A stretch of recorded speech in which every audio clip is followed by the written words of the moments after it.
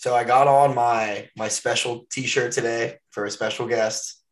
My Cornell wrestling T-shirt for Cornell's 165 pounder. Julian Ramirez. Julian, welcome back. Welcome back to Clock Top Stove.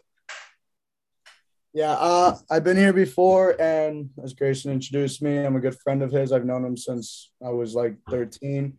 And Zach, I've known just about as long because I met him through Grayson. So here you go. Yeah, I got my limited edition Cornell wrestling shirt. For as long as I've known Julian, you'd be like, oh, yeah, Julian helped Grayson and he got him a T-shirt. But I got it from Chris Foca, who I knew for about a week and a half.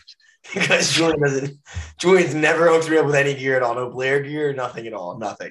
Actually, I think he gave me a Lehigh T-shirt. I think that's about it. And look what happened. Is that from like a camp? It wasn't from a visit. Actually, I'm pretty sure your mom got that for you. Yeah, like what? You think I'd get hooked up with some gear? I get nothing. Oh my god. Yeah. Anyway, I lose clothes. To be fair, this is like the only shirt I couldn't find that shirt in my drawers today. So, do they give you they give you a clothing package, right? Yeah. I mean, this is for NCAs only. So like only the 10 guys have this. So like how does that work? Like when the season starts, they just like, here's everything you want and they just give it to you, or like you have to buy it? How does no, we don't buy it. We have a clothing store, so we just go in and grab stuff. We get a package. It's not like crazy big. I mean, Penn State's is definitely large. Yeah, there's definitely bigger than like 90% of schools. Like, I'm not gonna complain about it, but I couldn't say like we get a crazy amount of gear. Part of that's Ivy Leagues, man. I mean, we're not. Yeah, for sure. Like our level, if we were literally if we were Missouri, like Missouri gets hooked up. Like, it's not just Big Ten, where Ivy League has definitely a less of a love for sports. Now, I couldn't say that that's not like that we don't get taken care of either, you know? Yeah. Do you guys have like a catalog or something, or like you said, you just walk in, but like, are you allowed to take as much as you want, or like they cap so, I mean, we could also purchase some of our gear for a lot cheaper than like the average person could purchase gear. Yeah, like an athlete discount or something. But like what Grayson said, I mean, you can't purchase that shirt. That shirt is one of what's up? It's a team March shirt. So like there's different gear for sure. I mean, like this is only 10 people have it, so it's even more like I mean, and the coaches and our athletic trainer. Yeah, y'all are Nike now, right? Because you used to be Asics. I mean, we've switched a lot. We were Asics, we were Scrap Life for a time, but I mean, I wasn't part of it, but I mean, I have the gear. Yeah. Like that's the thing. Like I could have given you that gear. You wanted something dope. You told me I prefer Nike. I was like, bro, I lost my Nike stuff, so that's why you got that from Foca. But I like the Nike. I like the Nike. When I was verbally committed to Mount Union, they were just going from like A6, or they went from Rudis to Nike. Yeah, they had like all their like gear displayed. And, like I really like the Nike. I don't think I've ever worn a Nike singlet though. I mean, honestly though, like there's the one thing I'm gonna say about Nike compared to the other ones is we get a lot of gear from Nike compared to the other ones, but I prefer shoes over Nike wrestling shoes. A6 shoes, right? No. So we used to have. What did you say? It cut out when you said the shoe name. Sorry, I prefer to have ASICS shoes or Adidas shoes over Nike wrestling shoes. But I mean, I still like them. I can't. I mean, does anybody make shoes outside of you have Nike make shoes, Adidas makes shoes? I mean, I guess ASICS, Rudis is starting to make shoes now. Yeah, I mean, ASICS is probably the oldest brand that makes shoes. Yeah, but I think Adidas might be the sexiest. I would agree with What's that. like the biggest I love difference? Adidas, but the thing with the ASICS is like, ASICS has all the Olympic champs. Yeah. So like, so you don't have a branded like you can't. So Kyle was, he still might be, I'm not sure, was sponsored by ASICS for the longest time, but without being an Olympic champ, he didn't have a ASICS branded shoe. Yeah, but now he does, right? He's not an Olympic champ. But now he has his own shoe. Yeah, well, they're making his own shoe, but it's not ASICS. Oh, all right, Zach. So to go back to what you said about the difference. So Yeah, is there like a big difference? yeah, so I Like feel between like clothing? a Adidas, like with the Adidas wrestling shoe, every single one they cup your heel. Like the bottom of any Adidas wrestling shoe is like hard and it cut like literally like grabs your heel. With the Asics, I feel like they make so many different kinds of wrestling shoes. Yeah, Like I hate like one of the most popular shoes is the aggressors, and I hate the aggressors. I don't like how they feel on my feet. I feel like they're too wide, and it's like I feel like when I wear it, my foot slides off the bottom of it. I don't like that. Now my favorite shoes of all time, my P2s, which were Asics. But yeah, I don't. I like Asics a lot. Right now, my go-to is my Nike Freaks, and they're reliable. I've had them for like 4 years. I'm a big Combat Speeds, which is Adidas, and then I also like the foreign shoes that, like, I would say the name, but they're just the Asics Tigers, and like they're like the ones that all the Japanese guys wear and Russian guys, and Yanni's a huge fan of them. Yeah, like the thing about like shoes and socks and wrestling is like it's a kind of a big deal because you don't have like it's not like football and basketball even with like sleeves and all this stuff. Like you're very limited to what you can wear. So like shoe game and wrestling is like a really big deal. Like you have kids, especially like younger kids and like high school kids throughout the entire country at like big tournaments. They're like they'll sit outside and just like line up all their shoes, and you just it's like it's a whole like you find out who's going to be a businessman really quick in wrestling. Yeah, it's crazy, bro. There's some like professions out of it. Some people go out to like this tournament called Fargo and like they don't really care about wrestling. They go out to sell. They go out to flip and sell wrestling gear.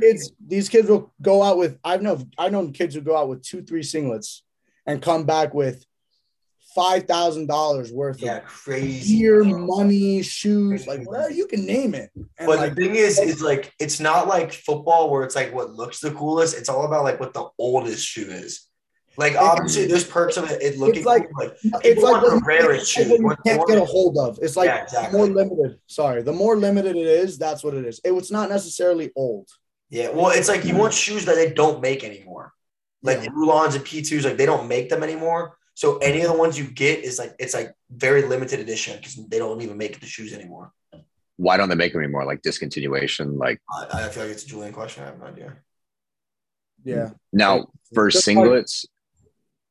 For singlets, is it all the same material or does it kind of vary between like what kind of material they use for singlets? Really different. Oh, there's a lot of different material. I mean, I like Nike singlets a lot. I'll give them that. I do like Nike singlets a lot. Adidas makes pretty solid singlets. Mm-hmm.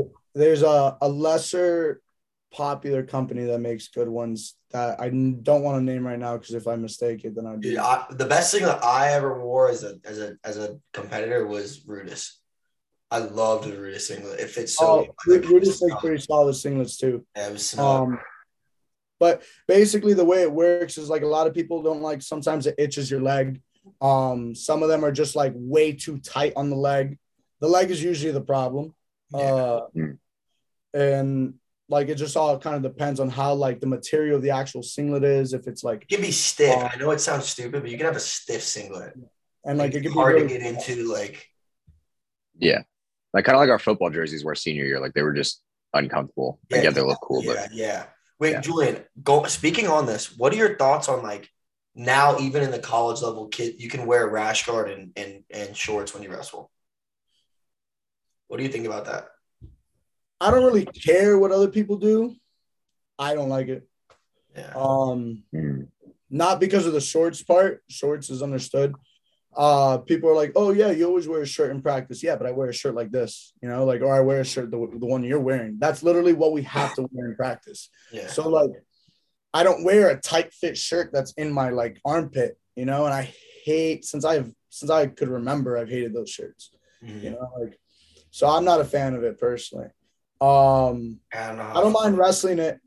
It's just like wrestling in practice, Like you wearing it in wrestling or someone else, like the kid you wrestle? Someone else like wearing it. Like I'm pretty sure Carson Karchler wore it at Vegas. No, maybe not. Someone wore it this year wrestling me, not Karchler. So what's like the tactical like advantage or disadvantage from wearing like rash guards or shorts? Do you think it like helps?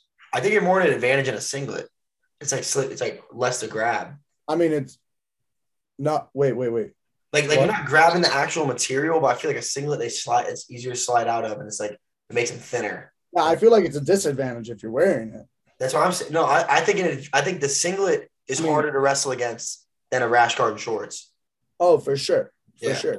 I mean, in freestyle, I don't think you could physically wear a shirt because it's a lot like. Oh yeah, it would help them so much. Like Greco. So what caused like the sudden change with bringing in like rash guards and shorts? Like, was there like a demand for it? Like they just wanted it now? Or? I think it's entertainment because wrestling's starting to get bigger because of MMA. And because of that, like it makes people more appeal to the sport than if they're looking at my crotch.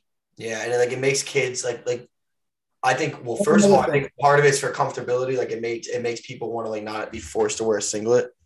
And like it gets more kids in like in their opinion, it gets more kids to do the sport. The only reason kids aren't wrestling is because they're wearing a singlet. They're like, oh, it's not for me. You know? Yeah. And I mean, I understand it, but at the same time, it's like it's not that big of a deal, bro. It's really not that big of a deal to wear a singlet. I understand it, but I've had so many friends that once they actually just broke that little insecurity, they didn't care about it. Bro, if you look good, you should feel comfortable in a singlet. Like that shouldn't be it shouldn't be an issue. Yeah. Like it really shouldn't. I don't know. It's just a stigma about it, like from people making fun of them and stuff. But I mean, I'm for it in the aspect of it. If it helps grow wrestling, I'm all about growing the sport of wrestling. I agree. Yeah. I agree 100%. Now, speaking about that, I would not be for them forcing us to wear it either. I agree. Oh yeah.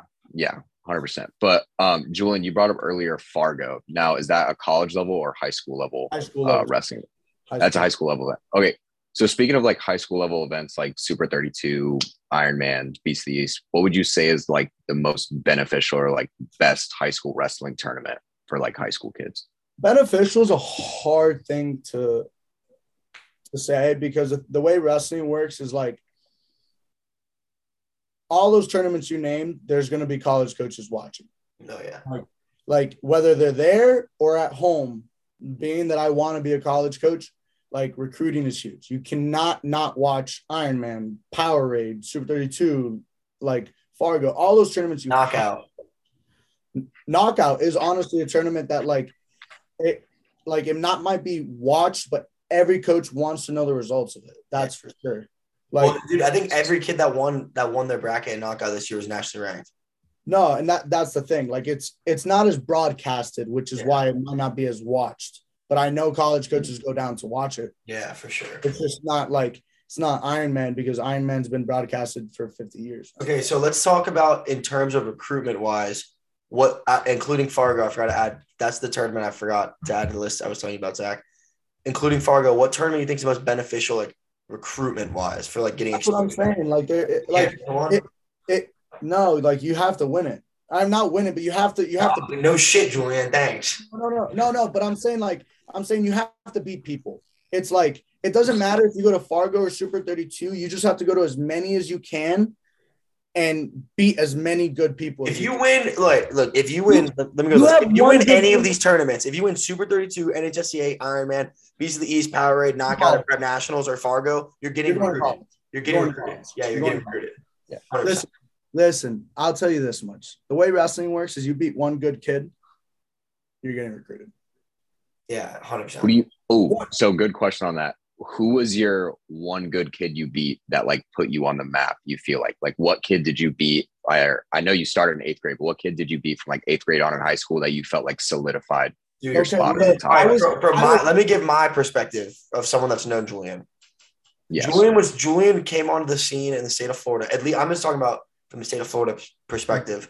In 7th grade when he took 3rd at states, because like it wasn't like he was unknown, but it wasn't like no one was like the 7th graders. Like it was just like he's a good private school kid from Miami. Like that shit happens. It happens. What way were you 7th grade?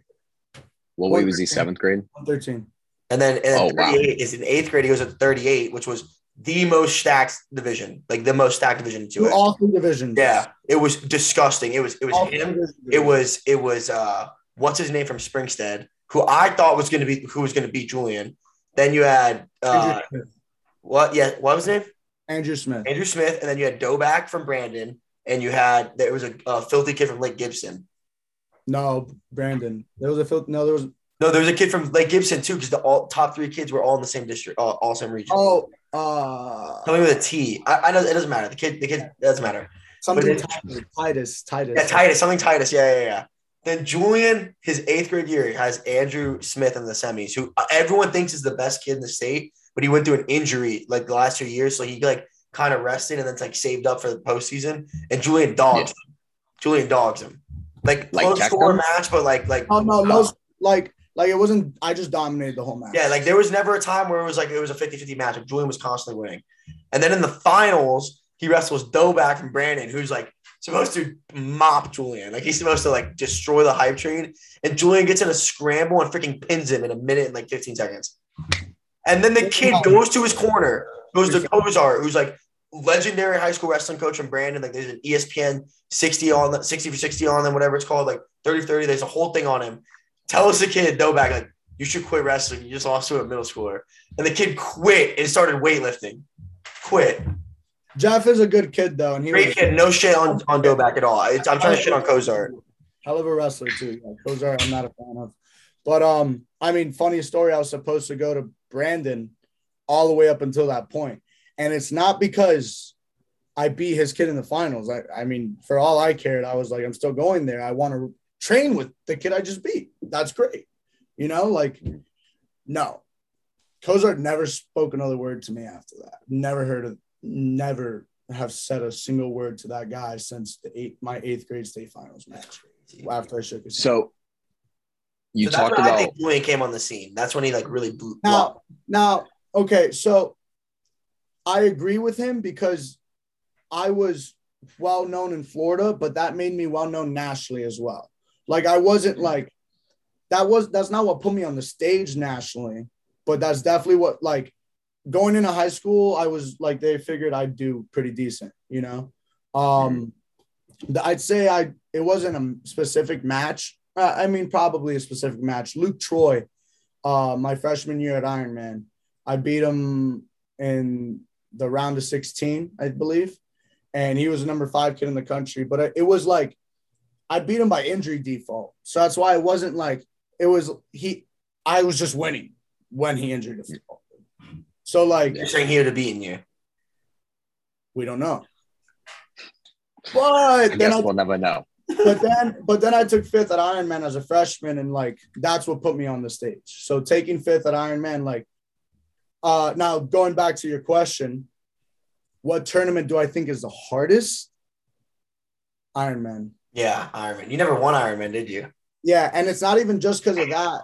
I mean, like, I could have won Ironman, and I would still tell you there's, like, as far as the closest representative to, like, the national tournament, it's a 32, maybe a 64-man bracket. Invite only.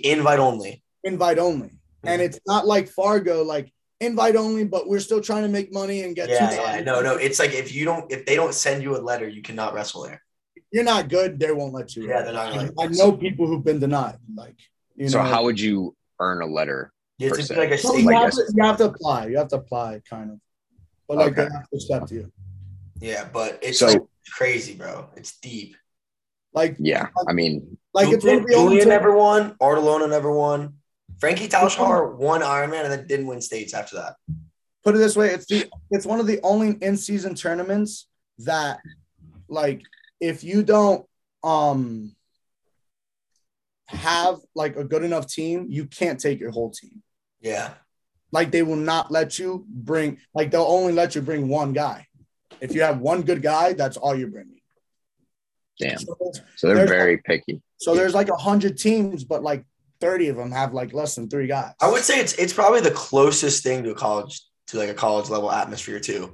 Yeah. The finals is sold out. It's packed. It's a hectic tournament. Now, if you win Super 32 or Fargo, that's way more hype behind it.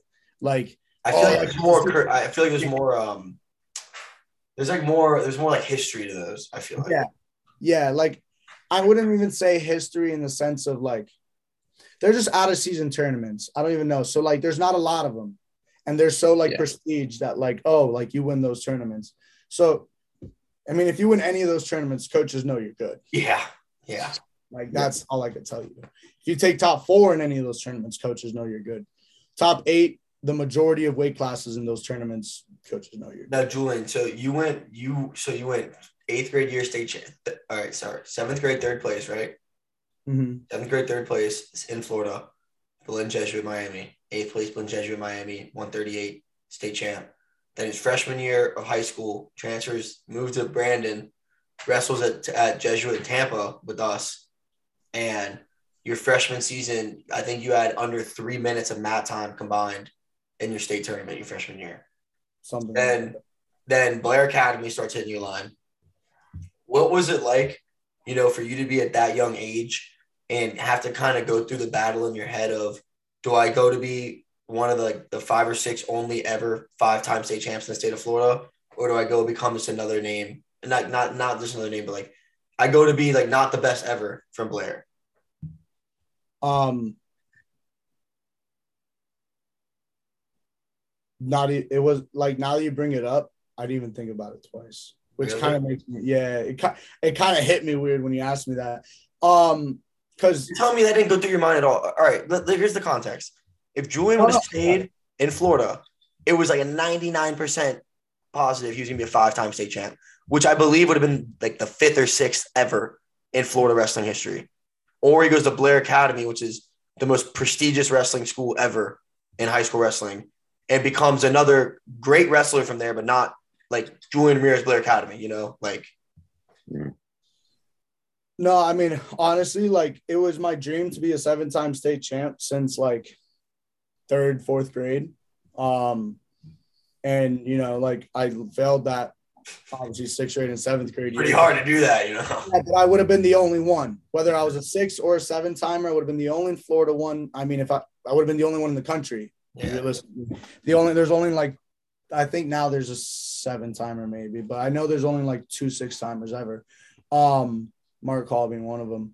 And then, no, I mean, Blair was hitting my line kind of 7th grade and 8th grade year, but it was not a question because my mom didn't want me going there. And then my freshman year, I had a very dominant season, and I had great coaches at Jesuit, and I definitely was going to have good partners, but it wasn't that as much as a competition. They go to hard competitions, but it's just the level of wrestling in the Northeast is insane. I mean, Ohio, Pennsylvania, New Jersey, and then all the outskirts states are about the same level as Florida. But you have those 3 right there who are just I feel also too, if you were at the Jesuit now, it would have been a lot harder of a decision to make. Because when you were transitioning into Blair was kind of the start of Sal and Jesuit Wrestling Empire. Sure, it wasn't where it's at now, where it's those kids are staying, still going to the same level tournaments as Blair and getting well. But you were in the beginning of it, so it would have been it was kind of, you didn't know what was going to happen. I didn't know what was going to happen. And on top of that, part of it's exposure, man. You asked me what, just being on the team, whether you're B team or C team, the exposure you get,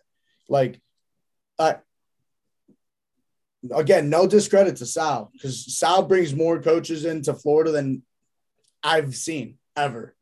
Sal has an unbelievable resume for the state of Florida. But I mean, Cale Sanderson, Rob Cole, John Smith, Coleman Scott, Mike Gray, you name the guy, he's walked through Blair Academy's room and just sat down. So football players who are wrestling just to wrestle met Cale Sanderson. We to put Blair on the map, we had I'm sorry, this knowledge of football. Who's the Michigan coach's name? Harbaugh. Yes. Harbaugh walked into our wrestling room just to watch 20 minutes of wrestling. Because to be the most elite program. Because his football recruit was in there. That's crazy.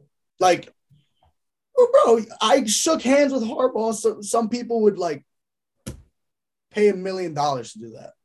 Now, when you went to Blair, what was that transition like? Going from Jesuit where you were you and Adam are the top 2 guys in the room, then you had Ethan come in. It was still there were still guys that were solid, but then you go into Blair and everyone's Julian Ramirez level. You know, like what was that like? No. Also, what was it like from the perspective of getting better too, and like learning from those kids? It was awesome. I mean, like being around like 20 guys who are all ranked in the country is you can't ask for that. I mean, it's like being a part of a college wrestling team. Like that's another part that made Blair amazing. Like you go to Blair, SEM, like Bergen Catholic, like you have an idea of what you want from a team. You know, like that's one thing that might be hard for a lot of wrestlers is like there's a lot of homegrown wrestlers that come from like a one or maybe 3 or 4 good guys, you know, like going to Blair, like, you know exactly what you want out of the people that you are surrounding yourself with, because when you go to college, it's that you're getting put into a crew of 10 to 40 guys who are just beasts. Like the guys who suck are state champs from their state. Like, you know, like no matter what. So I think that's Blair was just being in that competitive room made me better. Yeah. Yeah. Yeah. I especially sorry for cutting you off, especially my weight, I was 152. So I like 152 to 170. I like to go from everybody to 113 all the way to 220. Like I wrestled with the 6 and 285 pounder, but that's not often. Like I actually wrestled with Chase Singletary every single power hour, which is the day before a tournament, my sophomore year. And I was a 52 pounder. He was 220. But that's what I like to do. So you talked about the possibility of like transferring to like Brandon or like some of these other schools that like came to mind.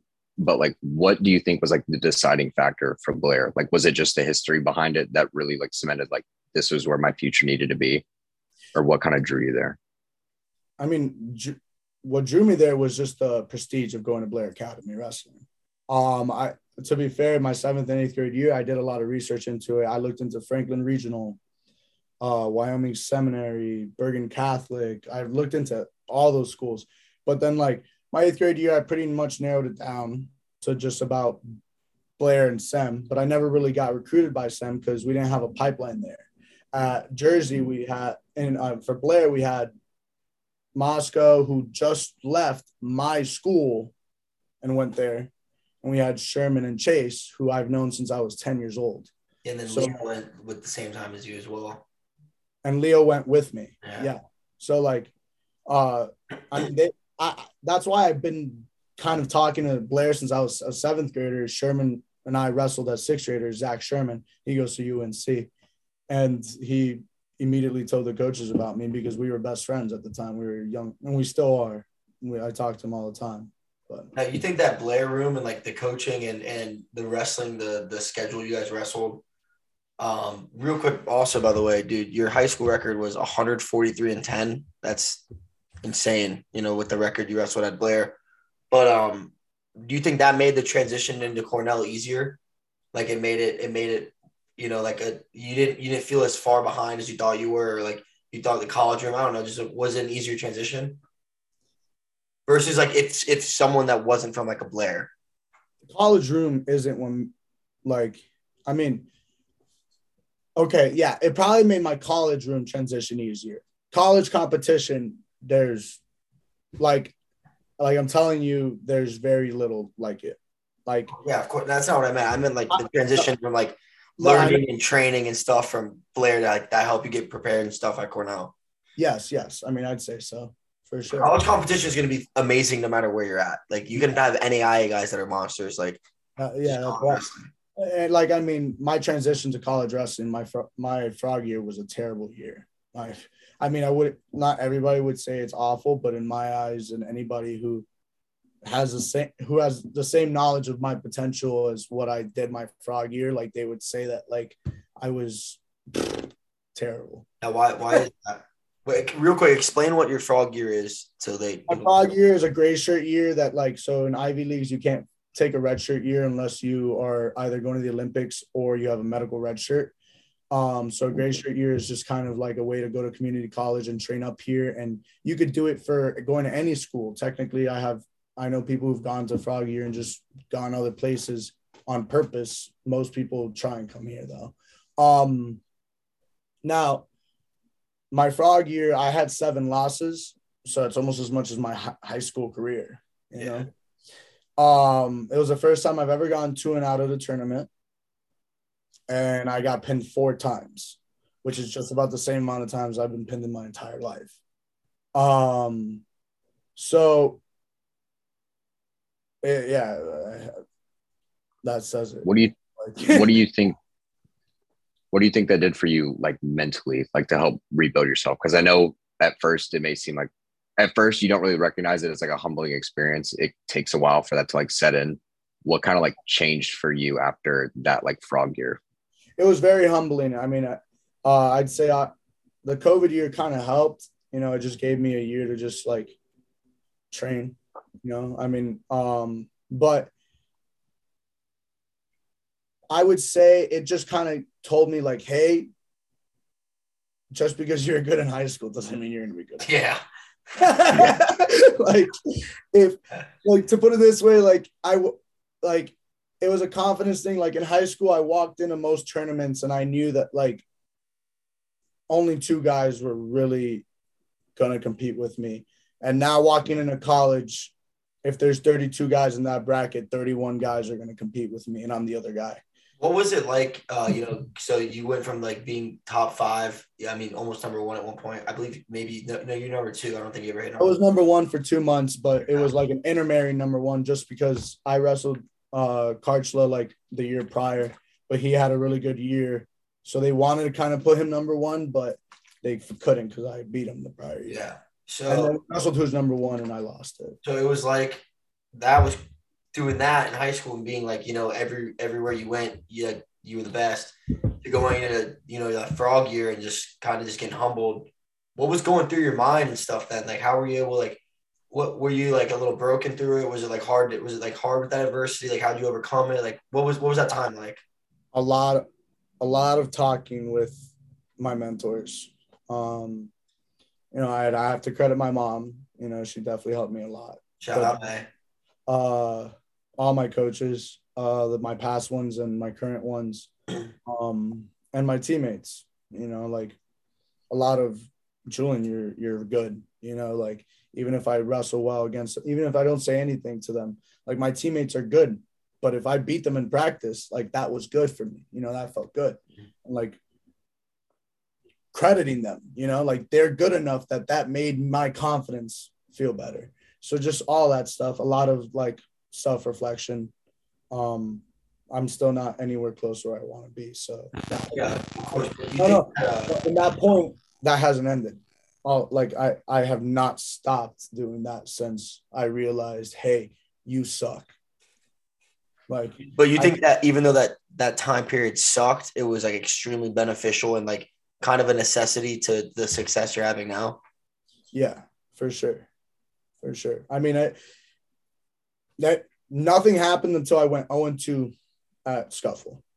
I went 0-2 at Scuffle, and it was about a 20-minute span where I was like, I want to quit the sport. And then, and then after that, it was all like, I mean, Kyle Dake, I'd have to credit a lot to him. Like when you have one of the best guys in the world telling you that you're not wrestling as well as you should be, it kind of tells you like, hey, wake up. And he sent me out. He may have forgotten this. I don't know. He doesn't forget things sometimes. So, but he sent me a super long text. And at the end of it, he wrote like bullet points and he goes, I don't care. You write this down right now. And I was like, I'll never forget this. I was like, all right, I'll write it down as soon as I get back to the hotel. He goes, no. Go grab some paper from the front desk, from the head table, and write it down. So I walked up to the head table at Southern. Is that Southern Scuffle? Yeah. Yeah. I walked up to the head table, and I didn't know who to talk to. Everybody looked busy. So I was like, hey, I don't remember if it was Nomad or Piles. I was like, hey, like, do you guys have paper for me? They're both Flow Wrestling broadcasters. Well, Nomad used to be, Piles is now. And I was like, do either of you guys have a paper for me? And they came over and they're like, they handed me brackets. They're like, this is the best we could do for you. So at the bottom of the 184-pound bracket, because there was enough space, I wrote down all the bullet points and I had to send him a picture because if not, he wouldn't have let it happen. and it's still on my wall in my room. Damn. What were some of the things he wrote on it? If you like can share it, if not, honestly, I haven't read it, so I like wouldn't want to say it without like I bet you I could guess half of them, but I haven't read it in a while. It's just posted there, so I know it's there. So what? Yeah. So when you got like talking about Kyle Dake, who people don't know, he's world champion, Olympic team member. Like he's one of the pinnacles of American wrestling. You got guys like him. You got guys like Yanni Dahakamahalis there. You got Vito Araujo. You got Gwiz is there. You have someone else I can't remember. I don't know why. John. We have Devin Skatska. Yeah. So going to Cornell, it's something that you're gonna have guys like that. What's that been being around guys like that? We talked about being around like the good guys in high school that are like your age and stuff. What's it like now being with like guys that are a little bit older and that have kind of like done your path a little and know how to do that? What's that like learning from them and rolling with them and stuff? Unbelievable experience. I mean, it's not unbelievable in the same way that like someone who wishes they could do that would probably feel it's unbelievable because part of it's for them. Like they would just love to meet Yanni, like it's funny for me because like Yanni is someone I've known since he was like in 8th grade. So I see him around now and everyone like, oh, I want to get your autograph. And like, people are just fascinated by looking at him. And I think he's just like, he's a funny kid. He's great at wrestling and he's one of my best friends. So, but it's unbelievable in the fact that like, I know they have my right intention. Like they have the right intentions for me. And they tell me they both have me under their wing, like whether I'm doing well or not, they will tell me. And I will be one of the first people they tell always. And especially for someone like Kyle's prioritized himself a lot over the last like decade since he's been on the world stage. And like he very minimal prioritizes his time to like everyone else. Now he will everyone will definitely get a sense of Kyle and wrestling Kyle and he'll teach them something. That's not what I'm saying. But as far as like him actually worried about you, like you don't get that often. So like me being one of his people, like it's a blessing. I can't ask for anything more. I mean, I looked up to him when I was little. My 2 favorite wrestlers were him and Jordan Oliver. Yeah, I'm still a huge Jordan Oliver fan. No, and I'm still a huge Jordan Oliver and Kyle Dake fan. Was that was that like a factor to like why you wanted to go to Cornell a little bit, knowing that not only your teammates are going to be amazing, but like the guys that are doing the next level stuff that you aspire to do in the near future are also very, very, very talented. 100%. I mean, when I looked at my colleges, I looked at where do I want to spend the next 10 years of my life. Now, I'm not saying there's no shot I leave Cornell when people start offering me money for world level wrestling. Yeah. I would love to stay here. Like, this is why I chose here. I stayed here throughout COVID, despite like all the shenanigans that happens here. And like, I cried. I had nights where I literally cried because I didn't know what I wanted to do because this was the place I wanted to be because of the people. It goes from Coach Gray to his wife, to his kids, to Kyle Dake, to his family, to Yanni, to his entire house, my house, all my teammates. Like, it doesn't matter who it is. Everyone here, we're one big family, and like, that's a huge part of it. You could ask any of our 40 guys and they're going to be like, we're a family. Like, and it's pretty amazing. You don't see it often. So, yeah. So coming out of high school, was it always Cornell from like day one? Like you knew it was going to be Cornell, or were there some other colleges that like really had your attention at the time that like you were like kind of thinking about leaning towards? It was pretty damn close Cornell the whole time. Yeah. That's coming from someone who's known me since I was like young. I've wanted to go here since I was 7. So, all right. Now, so follow-up question then. Liked a lot. I got a little different one.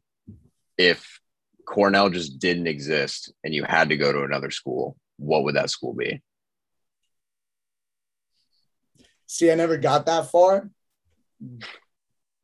And I could definitely tell you, like, I could probably tell you where I would transfer to if everything went down the drain, but I would never say that. So, but I'll tell you where, like, what schools I like, like I definitely liked Oklahoma State. That was one of the schools that I would have gone to since a kid as well. I love their style, and John Smith, the greatest wrestler America's ever had. It says enough. But looking at it now, I mean, like I chose the better academic school, so and wrestling wise, like we have competed with them in the last decade and a half. So I'm not worried about that either. So UNC was another school that I loved a lot. Shout out Keyshawn. Great program. Oklahoma State kind of part two. Coleman Scott is an Oklahoma State product, so they definitely they're a great school as well. Everyone knows that. And then wrestling wise, they have a great program. Zach Sherman is there, so he did a lot of recruiting to try and get me there as well. And then Virginia Tech is another school, and then Rutgers. But Rutgers, great coaches. I'm friends with a lot of the guys. And then Virginia Tech, great coaches. I know a good amount of the guys. I wanted Julian to go to Lehigh personally. I loved the Lehigh coaches, and I felt like if he was going to go there, they would have made him the face of the program. But obviously now I'm very glad he went to Cornell because of everything that's happened and how Julian's been wrestling and stuff. But during his recruitment process, I was very big on him going to Lehigh. I like Lehigh a lot too, and that's another one that I forgot to mention. They were definitely one of my top four. Now looking back at it, I would never go to Lehigh, and it's not because of anything against the coaches or anything. It's just I bleed red, so I could never. Hey, how's the weather, dude? At Cornell, you're basically in Canada. It can definitely get pretty terrible sometimes, but I mean in the gist of it, I don't even care. The summer, I love the summer. It's raining. I mean, you wrestle for example. You wrestle indoors, so yeah, dude. But then you have a cold practice, you're sweating and you're burning hot, and you go outside, and that sharp cold. It's cold and it's like a knife. No, he doesn't even know it because he's never been up here. I mean, that's what I'm saying. I can't even imagine what it's like up there. There's nothing like getting out of practice, and you're low on weight, and you're just dying. You're hot. Your hair's still wet because you just showered. You walk outside and your hair literally freezes. I kid you not, I get in my car and I pull ice off of my hair. Because it's wet. But I don't know. Honestly, I don't care. That breathing too, bro. It's like a sharp pain breathing. I will tell you this much. If I didn't go to Blair, it definitely would have been harder. Yeah, no, I agree for sure. I would agree. You got adapted to it a little bit better. I did get adapted to it. Oh, so speaking on that, do you think wrestlers up north in high school were better than wrestlers down in Florida, or do you think Florida produces the best wrestling talent? How do you think Florida compares to other states, state-wise? I mean, it's pretty well known that they're not the best. Anybody in Florida will tell you that. It's a competition between Pennsylvania, Jersey, Ohio, and California. And then there's a lot of states that are I kind of put it in tiers, I would say. There's a lot of tier 2 states, which are Oklahoma, Illinois, Florida, New York, Iowa, and then there's more too. So I feel like if you made an all-star lineup of every state with a high school team, you made an all-star lineup. I feel like the top of Florida kids would do very, very good.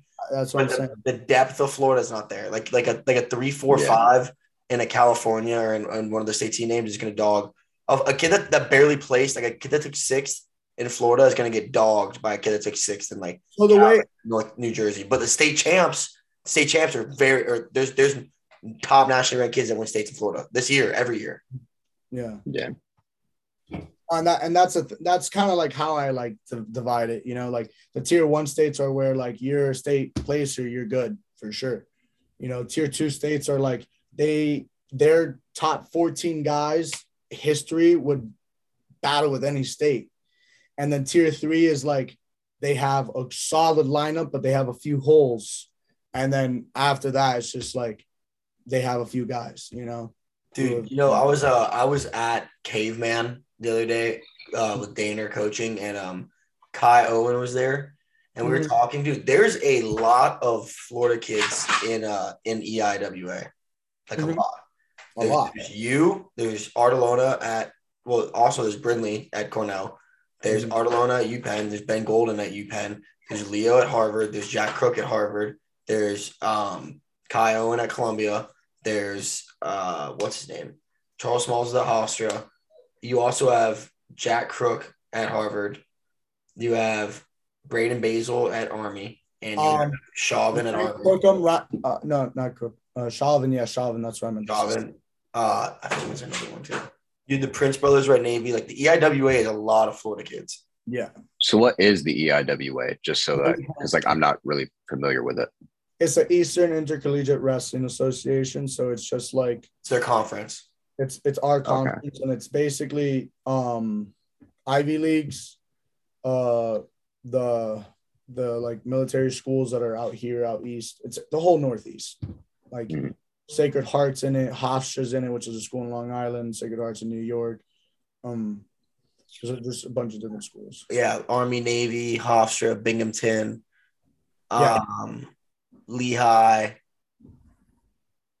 I mean, so all the Ivies have programs.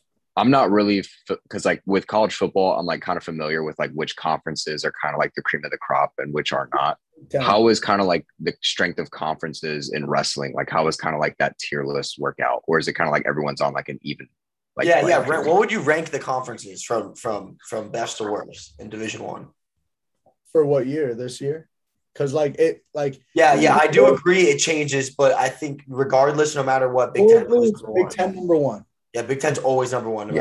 Like maybe you could say like Big 12 has had. No, it's not. The depth is not the same. The depth is not the same. Every single school in the Big Ten, every single one, even their the worst team is filthy. They're all good. They're pretty solid. And then, so I'm gonna say that it go Big Ten, and then for this year, like whoever sees this will try and like say that I'm biased, but EIWA, bro. Dude, no, bro. Shut up. No. And I'll tell you right now. Look at the allocations, bro. Look at the allocations. Dude, no. Yes. ACC or Big 12 is number 2. No. So this is what I'm gonna say. We're pulling up receipts. This is the thing. We're making a poll on Twitter. ACC is super difficult because they have so little allocations. But ACC, yeah, bro, but I don't want to hear about allocations, Julian. I want to hear about no, but that's how. What do you mean? You're asking depth. Like that, the depth is how do you get to NCAAs? Okay. Ready? NC State number 4, Virginia Tech number 8. 2 schools. My point precisely. I'm still looking. North Carolina 23. 3. Done. All right, EIWA, you have go Cornell at 10. Penn at 18. Lehigh, Princeton at 22. On top 30. Lehigh's not on here. It's 3-3, bro. I don't want to hear you trying to talk sweet. It's 3-3. Okay, but so ACC is better. No, it's not. ACC is better. No, it's not. Big 12, you got actually Big 12 is kind of ass now. Is it Missouri? Yeah, no. The Big 12 is Iowa State, Mizzou, Oklahoma State, Northern Illinois. Big 12 is better. Oklahoma. Big 12 is number 2. I was going to say Big 12 is number 2. Big 12 is number 2. Big 12 is the one I was going to say is number 2. But like the reason why I said EIWA is because we had a lot of placers. We had a lot of high placers. Because you're in the conference, Julian. That's why you're saying EIWA. No, bro. No.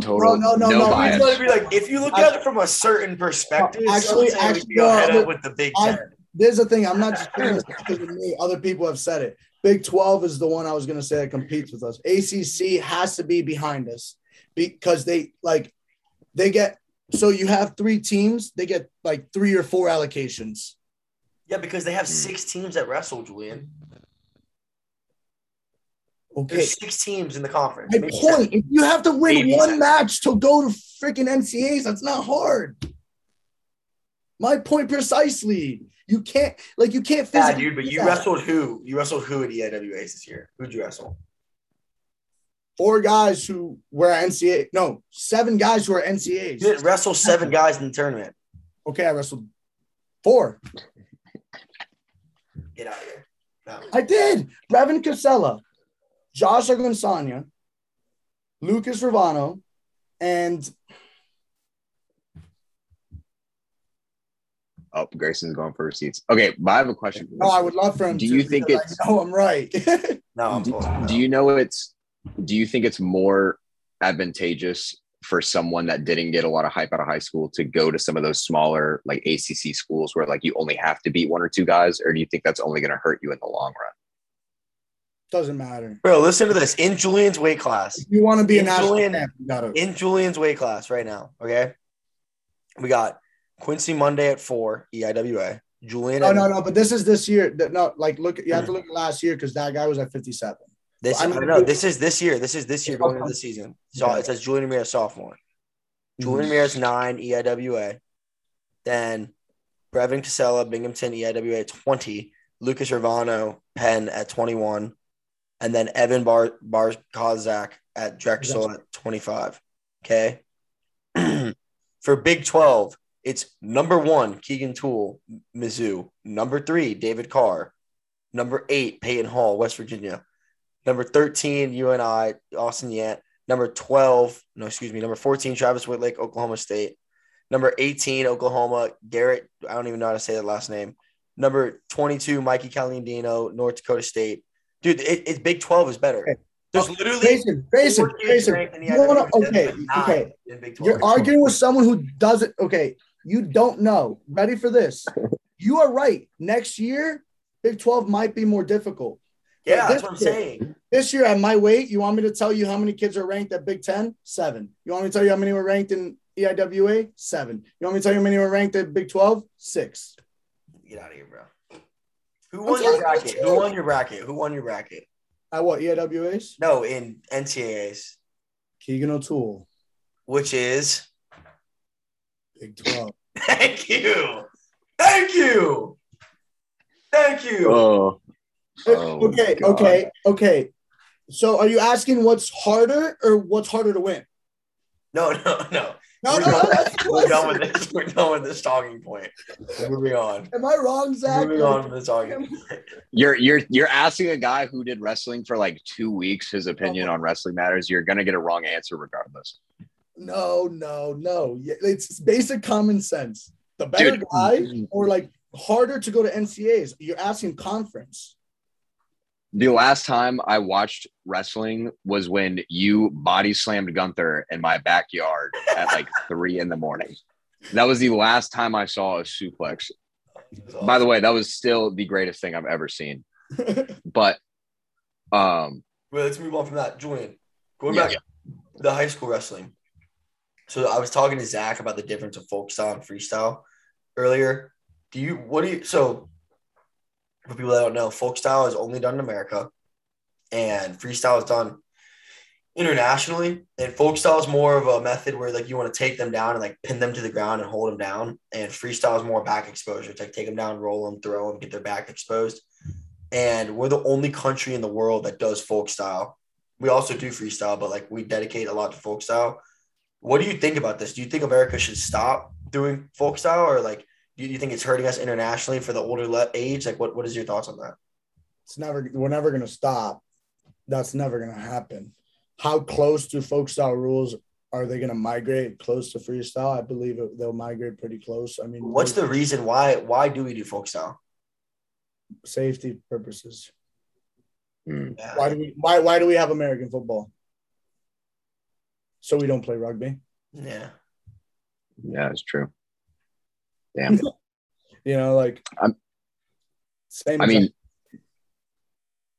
Now, do we have any tournaments where like people will come from like internationally to wrestle in folk style tournaments, or like that just like they don't do it at all, bro? They only do it if they like end up living in America. College. A lot of guys do it because they want to get a college degree and also wrestle. So like you have most commonly we see guys in the Pan Ams. So you see like Cuba, Canada, like Mexico, like guys who are close. But I mean, we definitely have some Russian. There's a Russian guy or Belarusian, Soviet Union in the Northeast. He goes to Harvard, I believe. Like there's a bunch of guys like from around the world who try and get a college degree so they come wrestle folk style. But no, I would say like that it's very foreign for them. Like I know this because we have Canada guys who come in and train often, and like it's funny them watching them wrestle folk style. Yeah, but I feel like it hurts us as a country. Like we could be having the kids develop so much faster. I also think it does not hurt us in freestyle. I think freestyle is also much more enjoyable to watch, and it would get a larger following from the public. I'm going to tell you why it doesn't hurt us in freestyle. Because we only got good at the world stage because of people like Dan Gable, who were going to bully you into the ground, you know? And like, he wasn't the best technician at all. Like everyone knows who Dan Gable is because of what he did, but he was a beast. He wrestled the Iowa style. He's the one that made the Iowa style what it is. Iowa became Iowa because of Dan Gable. Dan Gable would just bully people. And that was like our, like, if you ask foreigners, how do we wrestle? We bully people. Yeah. That started because of Iowa and Dan Gable. So you're saying that's become folk style. That has become folk style all around in college wrestling. Grayson, what is the hardest thing about college wrestling? Top and bottom. After that, hand fighting. Yeah. Hand fighting is what makes us bullies. So that's what's made us, even at the world stage, the best wrestlers. Yeah, but you can hand fight in freestyle. Yeah, my point. No, but I'm saying is that I don't understand. So what you're trying to, so you're saying freestyle makes you tougher than freestyle does. Folk style definitely makes you tougher than freestyle. Now, why? Because of Iowa and the way college wrestling has progressed because of Iowa and Iowa State. But what is it about the actual form of folk style that makes it? I'm not saying you're wrong. I'm just trying to ask. Is it because you're riding somebody out? Freestyle is an art. Freestyle, if you ask me, and like probably a lot of foreigners would agree, it's an art. You know, like it's just like there's so many different like little things you could do that would completely change the way a match can progress. There's guys who are definitely not better than other guys in freestyle, like in folk style, that like in freestyle, boom, match over 10 seconds, you know, like freestyle, there's a lot of art to it. In folk style, it's very brute. You know, there's definitely art to it, but it's very brute. You know, you have to wrestle hard for 7 minutes, you know, to get up. You can't be down. If you lay down on the mat, put it in folk style, if you lay down on the mat, you give up a point and you get called for stalling 10,000 times. Yeah. And freestyle, they're gonna beat your ass. Yeah. In freestyle, you get taken down and you're like, let me try and lay down as hard as I possibly can. You know, like that's the opposite. It's still hard though. Like still hard. I'm not saying it's not, but it's a neutral game and it's very artistic. You know, there's things that happen in freestyle that are just like gorgeous. That's what I'm saying. It'd be more enjoyable. I think you would grow the sport more in America. I agree, but so you talked earlier about like people like Jim Harbaugh and like football coaches coming into your wrestling rooms to recruit players. Now, were multi-sport athletes usually like towards one style of wrestling? Like would you find most football players to be Greco wrestlers or like freestyle, folk style? Football is definitely folk style because they're only in wrestling because they're in high school. You know, like, so like their coaches are like, oh, you're a linebacker, D lineman, O lineman, go in that wrestling room and go work out. Yeah. Now, what do you think for MMA? What do you think's the best? I think you can argue all three. I think all three have an argument. You can argue all three. I personally believe Greco's the best because every single Greco guy, no matter what country, has messed around in freestyle or folk style. You know, so like they've grabbed the leg. Now the thing with them is, in MMA, coming from someone who started with MMA. Most of the times people get takedowns are in a clinch. So you don't have to be fast at all. You don't have to be really that explosive at all. You know, like to get a takedown in MMA, it's technique and position. And that's the biggest focus in Greco. You get it from a clinch, you know, like from being close. I think so. I think you could argue all three. I think I agree with Julian, though. I think if I had to absolutely pick one, I'd pick Greco because the concept of it is so similar to MMA. Like you're literally fighting hands. Like you're fighting hands, ducking hands. Like, and also like the gap from like elite wrestling to MMA wrestling is so large already that now you're gonna throw a guy that does Greco. It's like they don't even know like what's going on, you know? Like it's such a big difference. So these guys that already aren't that good at stopping a takedown, they're not gonna know how to stop a head and arm or like a suplex or anything like that. I think you can argue freestyle because it's the best neutral in wrestling. Those guys are gonna have the best takedowns. They're gonna have the nicest throws. Like they're gonna be like very well rounded. And I think folk style you could argue because you could just pin somebody down and hold them. Like you could just like sit them down. You're used to riding guys, you know, like that's like the best part of it. So I think you could argue all three of them. The part of like mat control would definitely help you in like what's it called? MMA the most, folk style.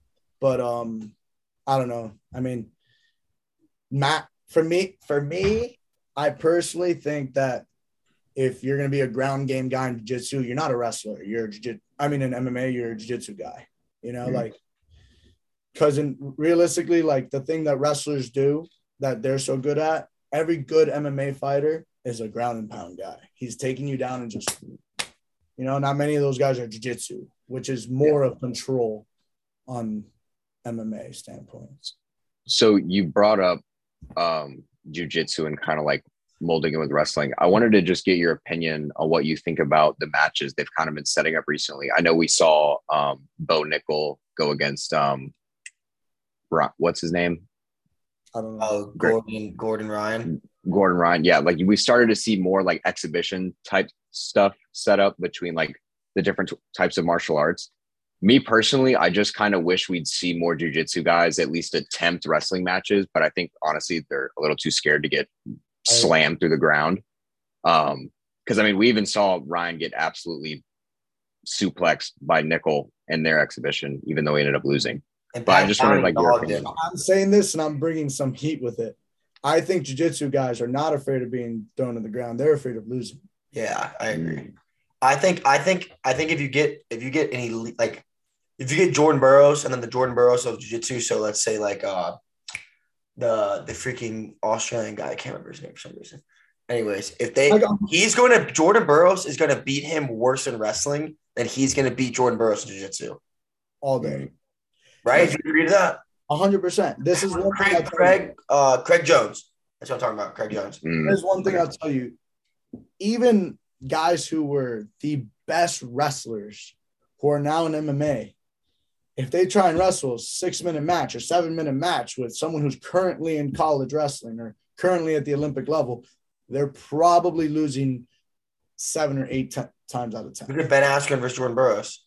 Yeah, I mean, there's that, but there's so many more. Like I can name you any example. Yeah, but also like not to knock on anybody too, but like MMA wrestling and regular wrestling they're different styles. It's like folk style and freestyle. You could be average at regular wrestling and be disgusting at MMA wrestling, and you could be one of the best regular wrestlers ever and suck at MMA. Like it's so different. It's a different style. Yeah, it's kind of crazy to me how we see like the transition, because on one end of it, you look at Justin Gaethje coming over as a wrestler. Like he only uses his wrestling in MMA just for takedown defense. Like he doesn't even use it as like means to like get position or everything. He's just using it to say like, I'm eliminating like one facade of your entire fight strategy. And then you look at guys like Colby or Henry Cejudo that literally are just going to dog you, like just get in your face and like nonstop, just do it. Because he's smart. He knows that he probably gets tapped out every time he goes in for a shot. You know, like that's something that's a huge thing about, like I started with jiu-jitsu. So like I would argue I'm probably almost as good or better at jiu-jitsu than I am at wrestling. Like that's every wrestler's biggest problem, their neck. They have never cared about their neck. In fact, in wrestling, you promote, get your head high, open your neck. You know, like, so in jiu-jitsu, guillotines all day. I think too, with Gaethje is he's never been a real offensive wrestler. Like even in college, he was a very scrambly guy. Like he was always. Where did he wrestle at in college? University of Northern Colorado. He was their first ever All-American. Wow. I mean, he wrestled Jordan Burroughs and didn't even let up a takedown on him in college his senior year. So like his defense is filthy, and I think he's so powerful too. He's like he could just eat it and keep throwing. And his boxing's gotten so good now. Also, like there's no point for him to really use his wrestling. Yeah, because I was trying to think of it earlier because like you can kind of make the comparisons. Like DC is obviously like the best Greco wrestler that came through the MMA. Like you look at Cejudo is probably the best freestyle, but to me, I couldn't really put a name to a folk style wrestler. Like you kind of like freestyle wrestler or freestyles. Wait, no. Greco. John Jones wasn't that good though. But DC wasn't. I mean, he wrestled. He was an Olympian. He was a freaking Olympian, Julian. Yes, he wrestled Greco, but he was also a freestyle guy. He was fire. Yeah, but he was a.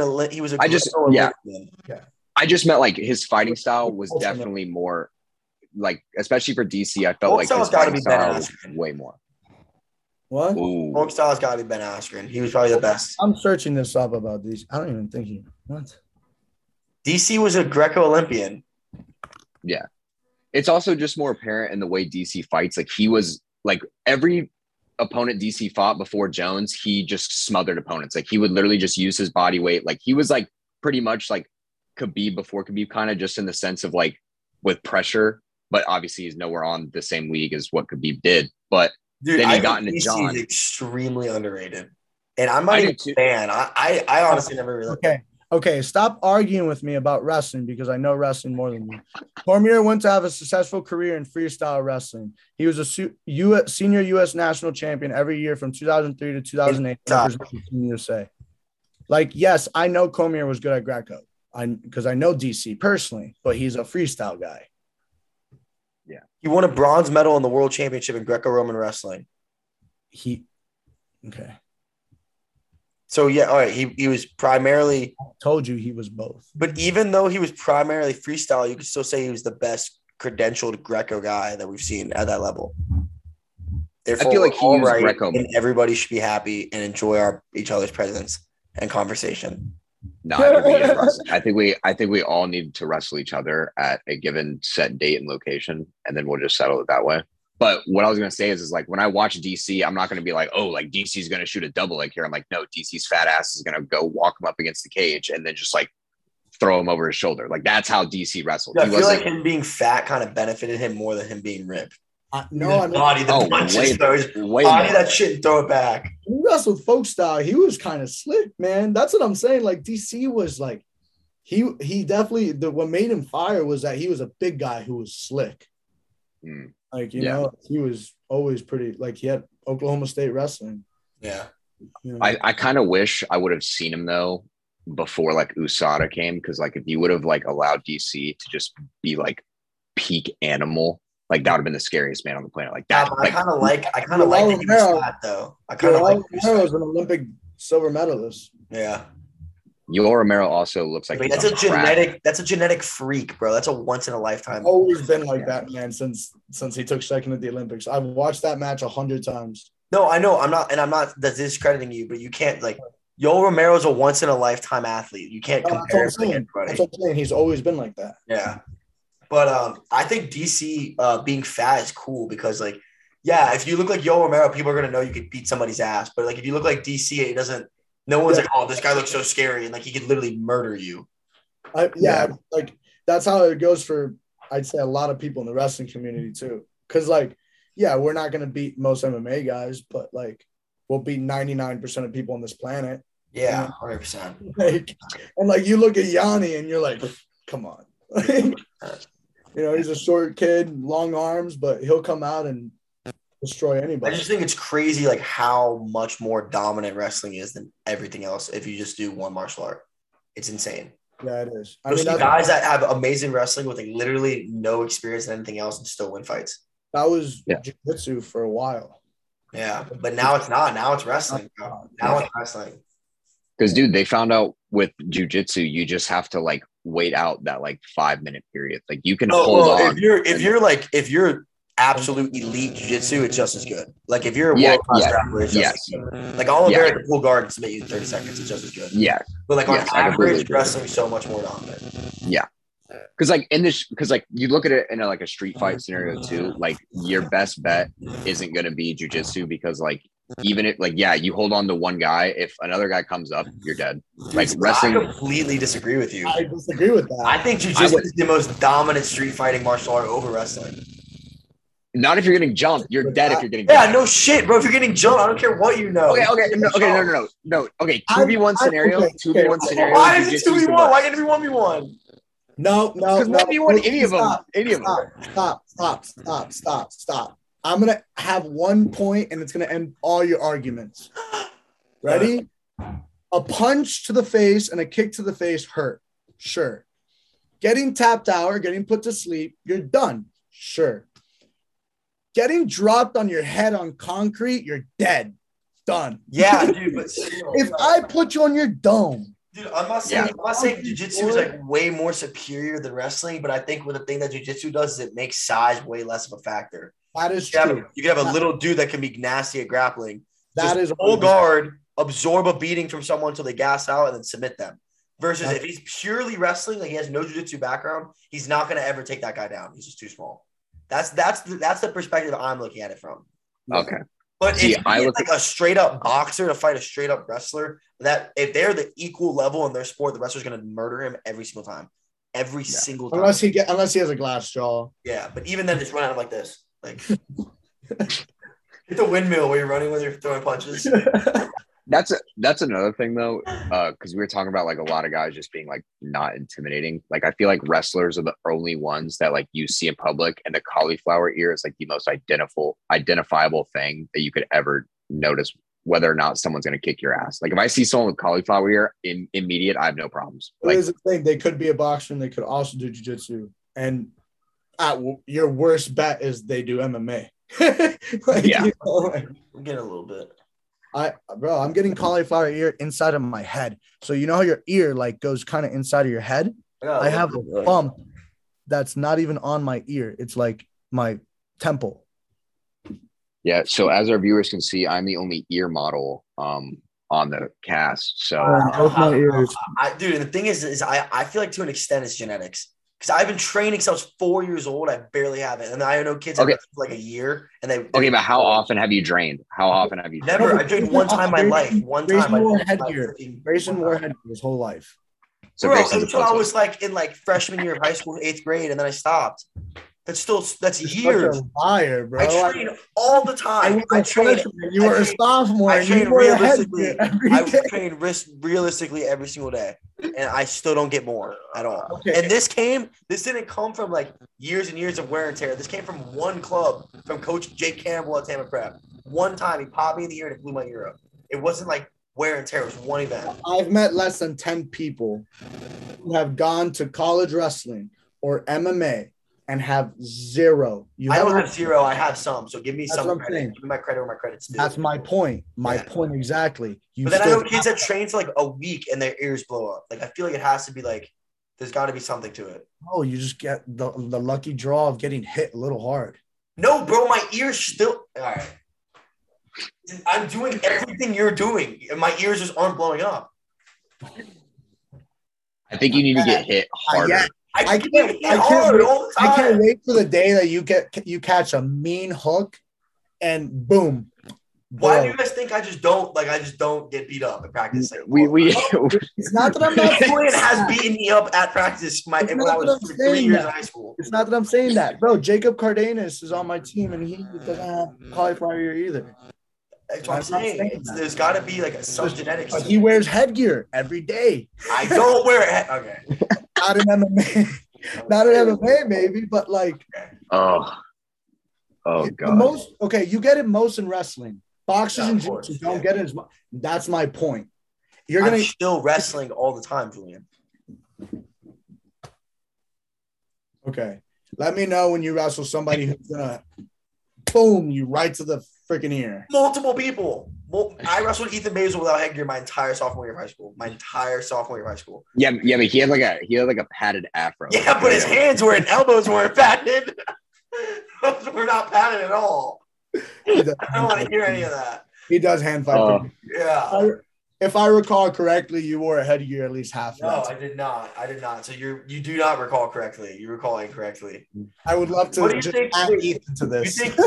You think that it should be mandatory to wear headgear in college? No. I hate headgear. High school though? Okay, I know you hate them, but I'm asking. What about high school? Yes. Because they're not 18. I might have to disagree with you on that. No, because this is the thing. But it's no, you go. This is the thing. Bro, we're in 2022. Imagine if a mother like my mom started throwing a conniption because I wasn't wearing headgear and I needed to. Like, I'm not saying my mom cares about that, but if my mom threw a conniption, it would hurt somebody. Okay, here's my thing about it is, Julian, it's not like wearing shin guards. It would be a lawsuit. I know, but listen to me. It's not like wearing shin guards, which 99% protect the person you're kicking over your own leg. It's your own ears. Like if you don't wear headgear, it's not like it's gonna hurt the person you're wrestling. It's only gonna hurt yourself. So if you choose to get cauliflower ear, why does it matter? Because your mother could say that it wasn't your choice. Bro, imagine the lawsuit. I feel like middle school, I get it. Okay, high school up, it should be whatever you want. I'll give you another example. It looks clean though. If it matters for single, it looks clean. Dude, so it had some swagger to it. I went to a medical table a few weeks ago because I got a huge split in my head.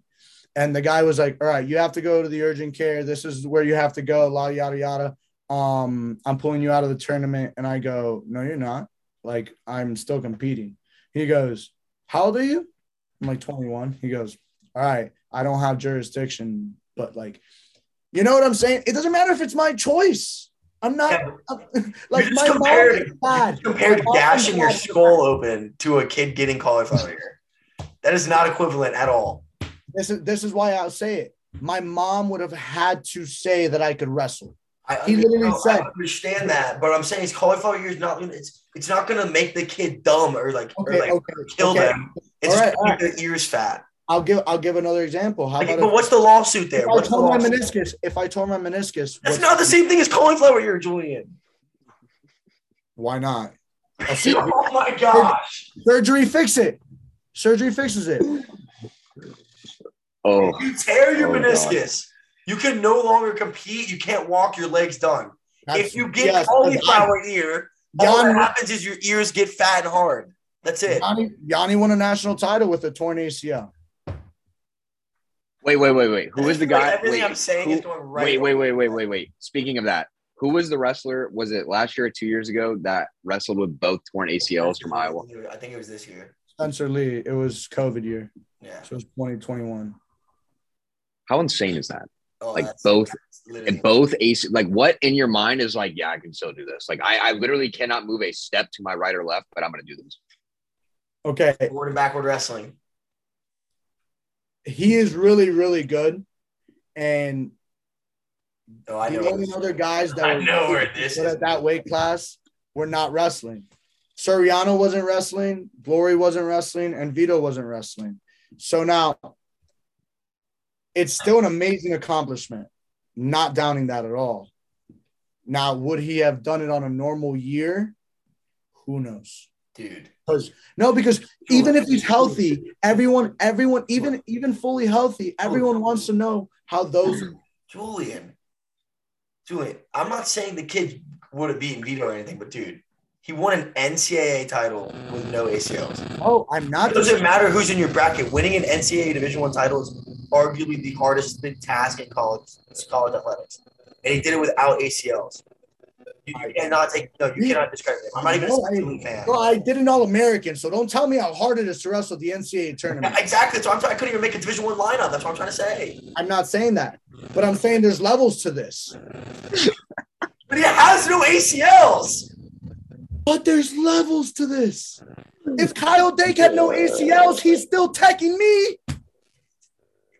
No. Right. Yes, I promise you. I'm not okay.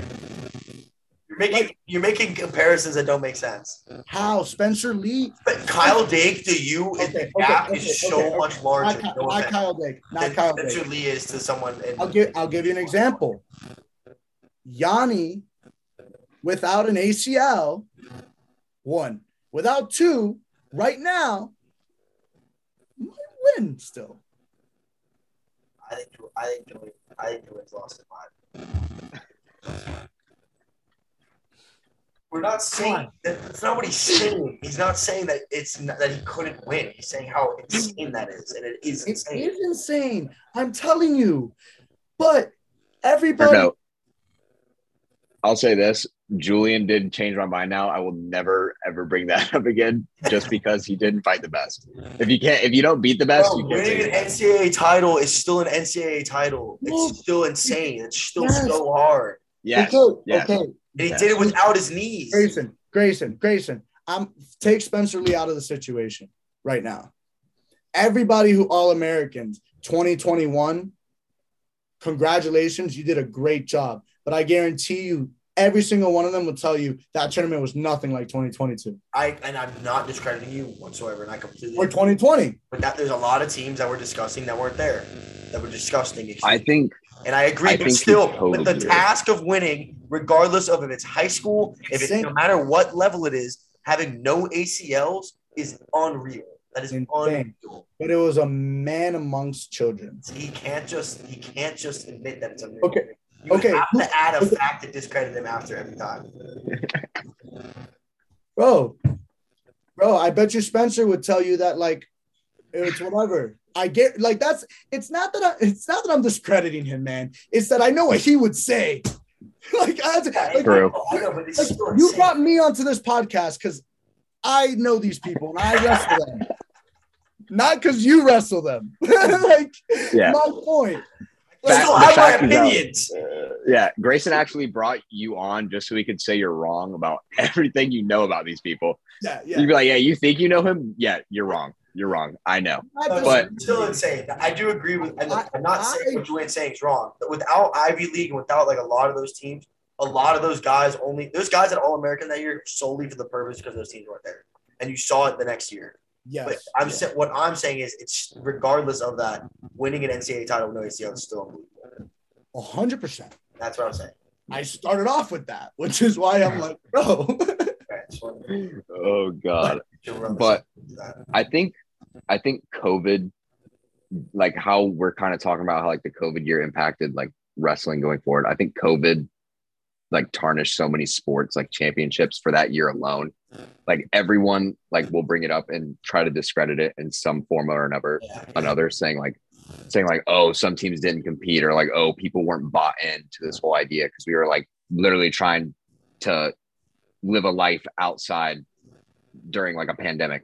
It's not easy to do, but at the same time we still knock on it. That was such a good point, because a whole other thing is that building was half as crowded, not even.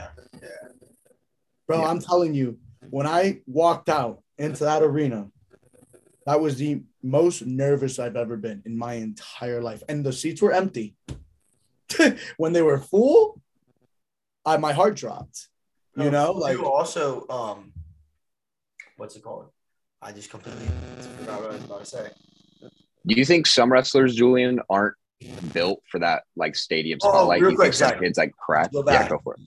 That year, not like you said, that the COVID year tarnished a lot of sports. Bro, with wrestling, it was the week of NCAAs. Those kids cut all that weight. They made the NCAA tournament, and they were there the night before NCAAs. No. They were there 7. It was 7 days before the NCAA. 7 days, but they're there. They're there. Most of those kids are there. No. Well, no, they're all qualified. Everybody. Yeah, and then they cut it. They cut it. They're no NCAAs, and then for winter sports, they're you don't get another year of eligibility. You're stuck. Pat Lugo, the number one kid in the country, you'll never win an NCAA title. Sorry. See, that can't happen. That can't happen. Messed up. It's because they competed more than 75% of their season. Mm-hmm. Yeah, why did they compete for 75% in the first place? To play for a fucking championship. To win the championship. You don't play a season just to be oh yeah, I got to play in 75% of my game. No, you play to say you're a fucking champion. Like, that's why you do it. 75% of it. Yeah, you care about the other 25% way more. That's the only part you care about. You only do the other part so you're able to do the 25%. Sure. Yes. Yeah. And see, like, that's what I don't understand is like the NCAA, like union board, like with all athletes, like literally had to unionize to go against the board of NCAA because there is such a big gap between the understandings of like what each other want from one another. Like literally at football now, they had to literally come up with NILs just because they couldn't keep athletes happy anymore. Like they were doing athletes so wrong and literally not benefiting them in any way that the athletes had to stand up themselves and create something so that they can benefit themselves. I think now you look help that, but that was something that's been trying to happen for decades now, though. Oh yeah, but I think with the rise of media and the rise of like the society we live in today, the nicest way I could say it is that's why it started getting like more popularized and like people started caring more, for sure. Yeah. But I mean, dude, you want to talk about like the NCAA? You want to talk about like the sport that gets hurt the most is wrestling. Ever since Title IX got dropped, it's like no one cares about wrestling. Look at all the programs recently: Old Dominion, Eastern Michigan, or Oregon, Boise State. Like all these programs getting dropped. Like, literally last year with the whole Stanford debacle, the kid had to wrestle literally with a blank single. Like, that is embarrassing. That is embarrassing. You have a championship rostered player and you cut your program. Like, what are you doing, dude? And listen, we're all Team Julian here because he owns James Griffith's soul. But true at all. I know it's a joke. But anyways, but that post after was so cold. So cold. It's just him winning the NCAA in an all-black single like this, and then it's like in quotes, no prospects of future success. Stanford Athletics. No. I texted Shane when he won his national title. I said, congrats. So cold. He's cold. He's a beast. Cold, bro. And then that whole scenario was sad too, though. Yeah. Especially at a school like Stanford, you have the money. Like what? Yeah. What blows my mind they were cutting a lot of programs though. They were cutting 11 programs that year. Yeah. Like that's the thing. That's something. Sorry to cut you off. No, you're good. Stanford's similar to the Ivy Leagues in that situation in the sense that like they don't really care about sports, bro. They don't make money from sports. In relative terms, the amount of money they make from sports is pocket change. It's to keep the sports alive. Yeah, they have to use other money to try and keep the sports alive, realistically. That's crazy. Yeah. You know, the Eastern Michigan one is the craziest. Have you heard about that one? Go into detail about that. I don't think so. Like these numbers are loosely based, but this is like kind of how it was. They cut their program because they said they were losing like $1 million a year for their wrestling program, and everyone's like, "What are you spending $1 million on for a wrestling program?" And then they like dropped their receipts, like all their finance sheets. They released everything to the public, and it was like they were wasting like $200,000 on a home duel, and people are like, "What are you spend? All you need for a home duel is a ref and a mat. That's it. Like what else are you spending on?" And that's just the base. Like that's not even if you want to go crazy with like hiring concessions, like outsourcing, like event staff to like publicize the event, media, whatever. But like they weren't even doing that. You look at NCAA. The only way I found out as a fan about wrestling was through Flow Grappling and Flow Wrestling. The NCAA page dedicates literally less than 1%. Like they have to outsource their media to other platforms just so people can get the recognition. Like wrestling should be so much more popular within the States, especially with the growth of UFC, like predominantly UFC. Now we see all the wrestlers going into UFC, growth there. Like it's an easy feeder, but yet there's no publicity on it. We literally outside of high school wrestling in Florida, we don't have college. Like you're never going to do college in Florida. You're going to go up north. You have to look elsewhere. Like it's just not countrywide. We're very selective in where we follow really wrestling. It's crazy how like there's no coverage of wrestling and like even like with the Olympians and stuff like that.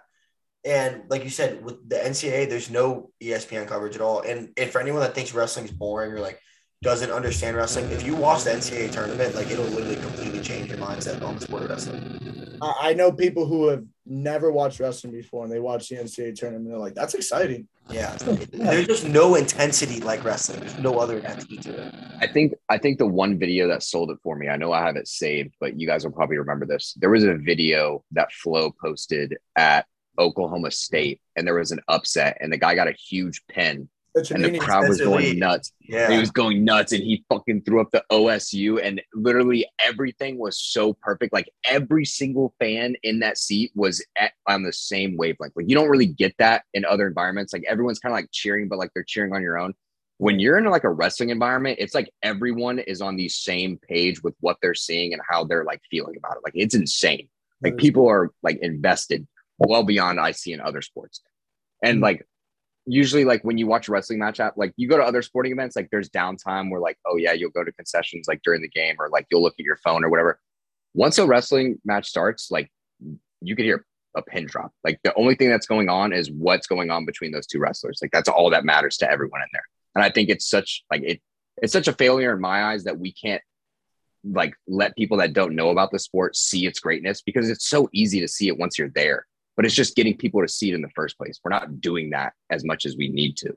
Yeah, and I think. What do you think? If like in your opinion, what do you think is the reason why wrestling isn't as covered and like as popular to the public in America as like it should be? And what would you do to change it and start making it grow more and put it in that direction?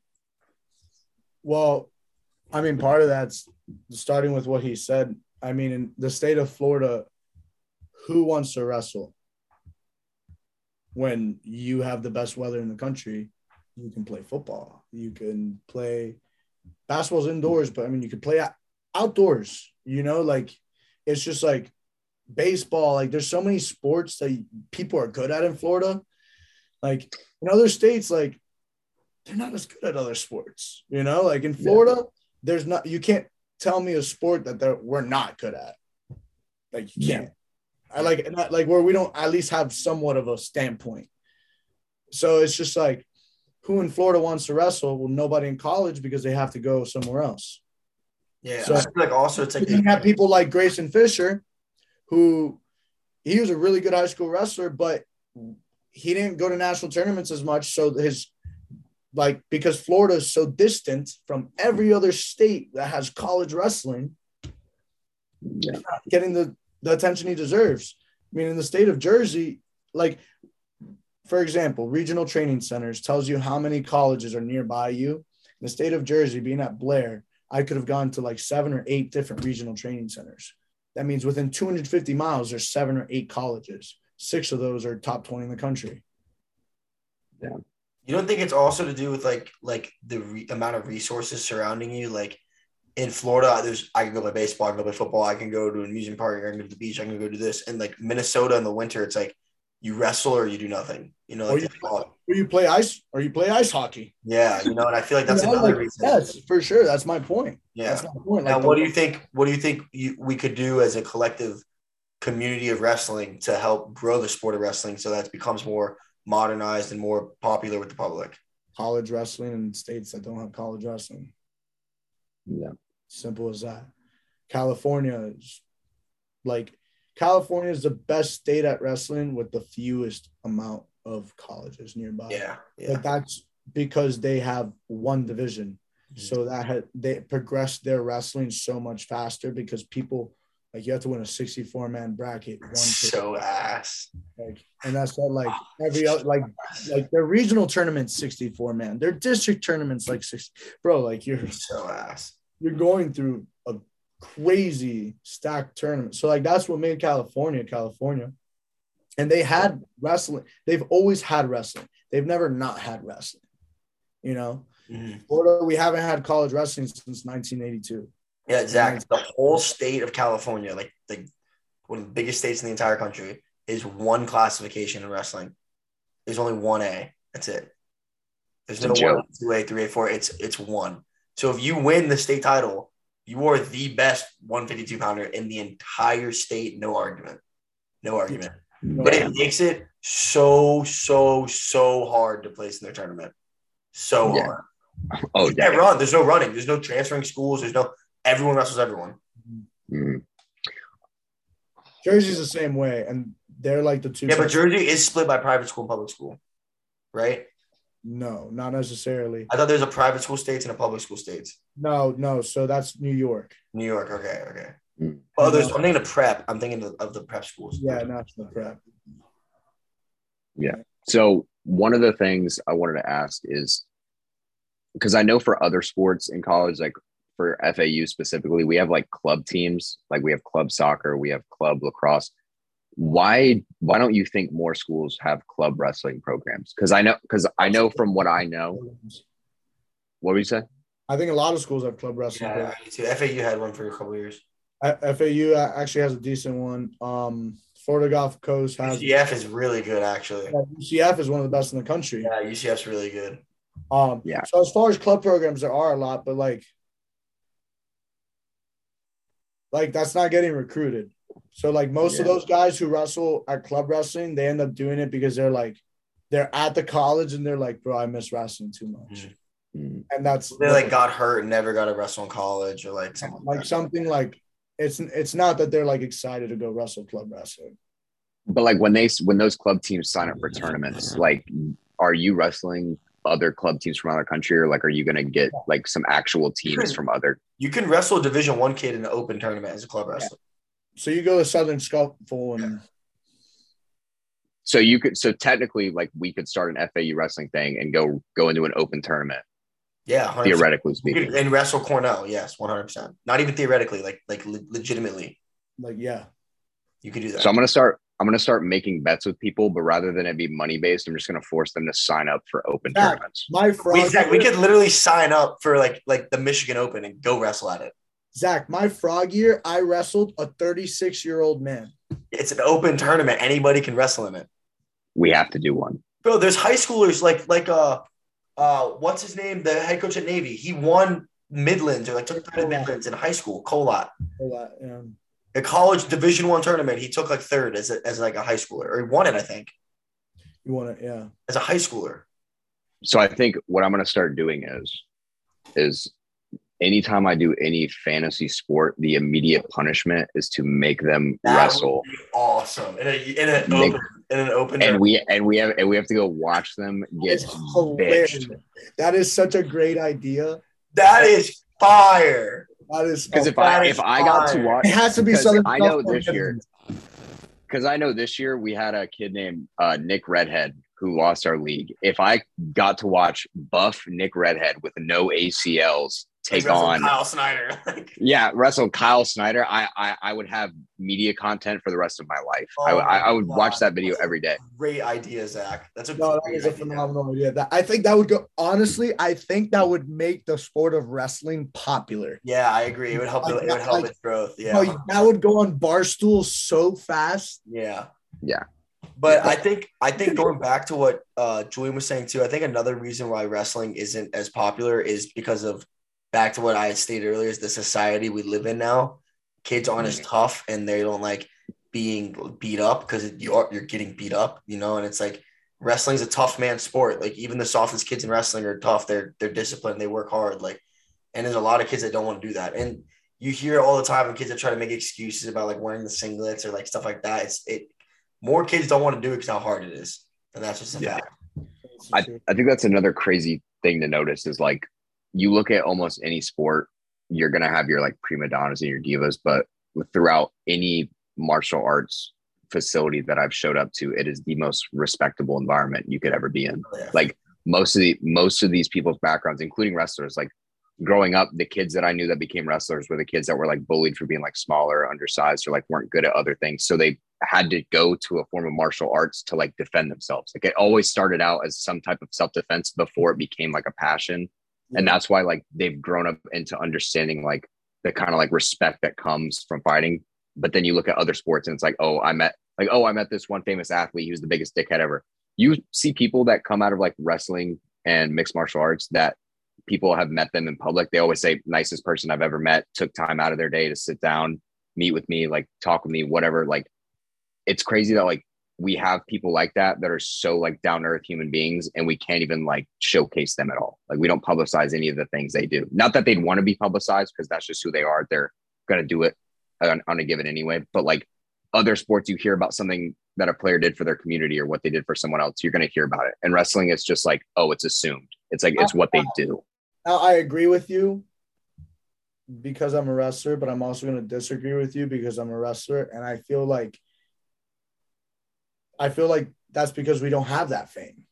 We're so humble because you could be nowadays, you could be the best wrestler in the world, and maybe your net worth is between 750,000 and like 2 million. Like, like that's nowadays. Like 20 years ago, you're making nickel and dime for being the best wrestler in the world. Like wrestling means nothing. So that's what I think makes us so humble, because like the only thing we care about is literally not that medal. It's just knowing that you did it. Yeah. Like, me and Grayson. I've looked at my state. I've looked at my state no, you're good.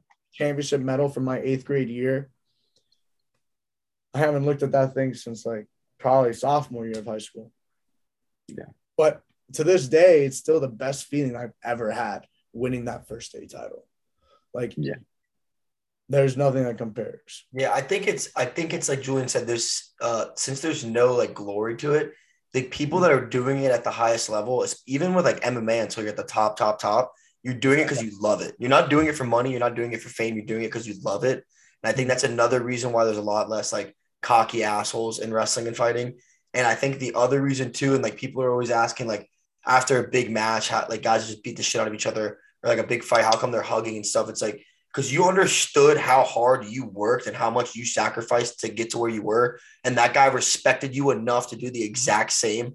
Like that's just an unspoken respect. Like you understand the grind he went through. Like I could go out, wrestle Julian, not know him, and go through a war. It's like, I'm have so much respect for him because I understood the weight he had to cut. I understood the practice he had to go through. Because if we were able to keep head to head like that, that means he respected me and thought I was good too, to train as hard as I trained to fight him or compete against him.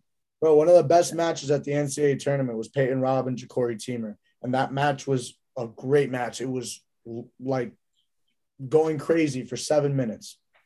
But what made that match even better was at the end of that match, they both laid on their backs. Yeah. You've seen this for sure because it's super popular. Laid on their backs, looking at the ceiling.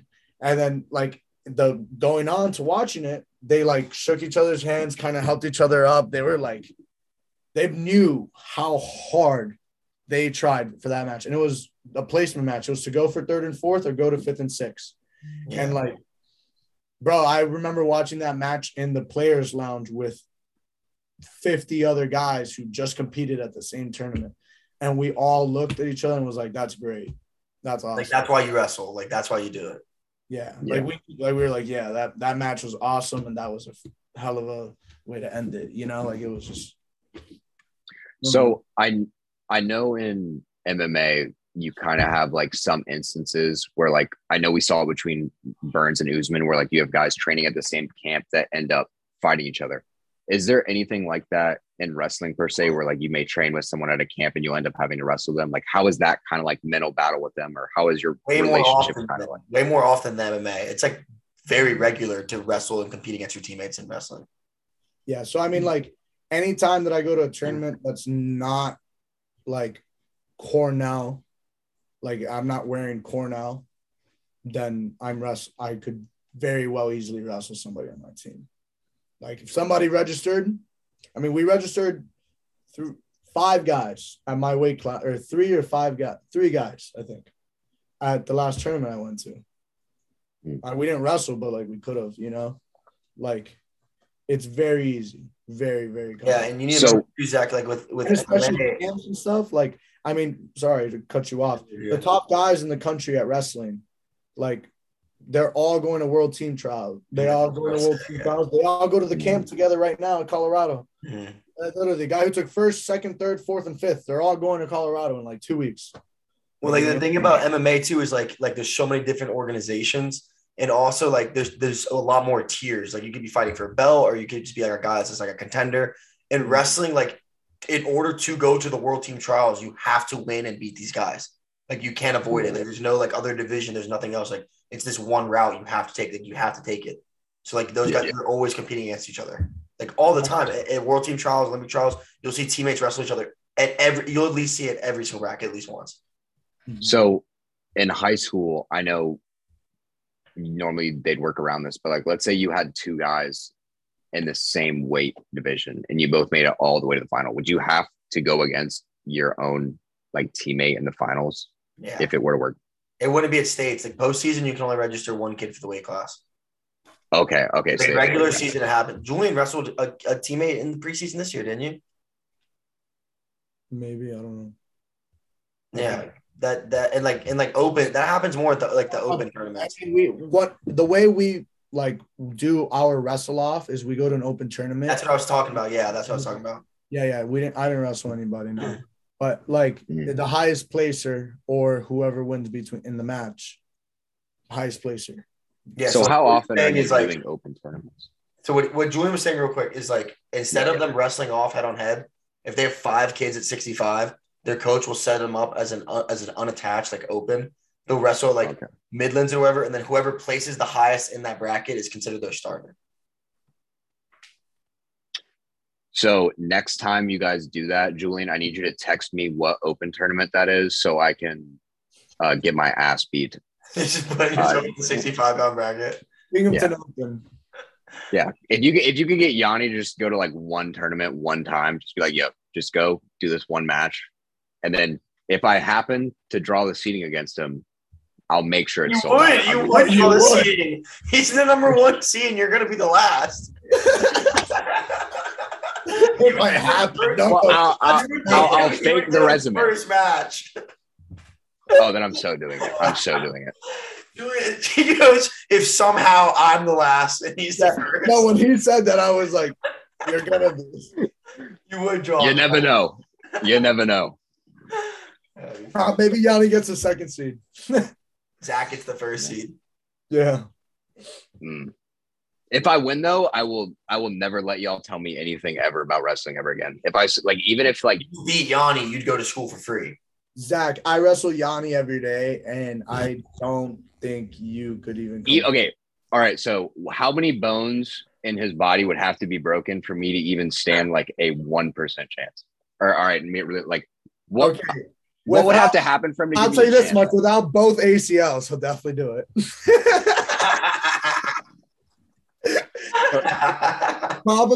Probably a torn hip labrum and shoulder labrum, and I think you might be able to keep it within 6 points. He would if you duct tape one of his arms to his body, he would still take you down and ride you out.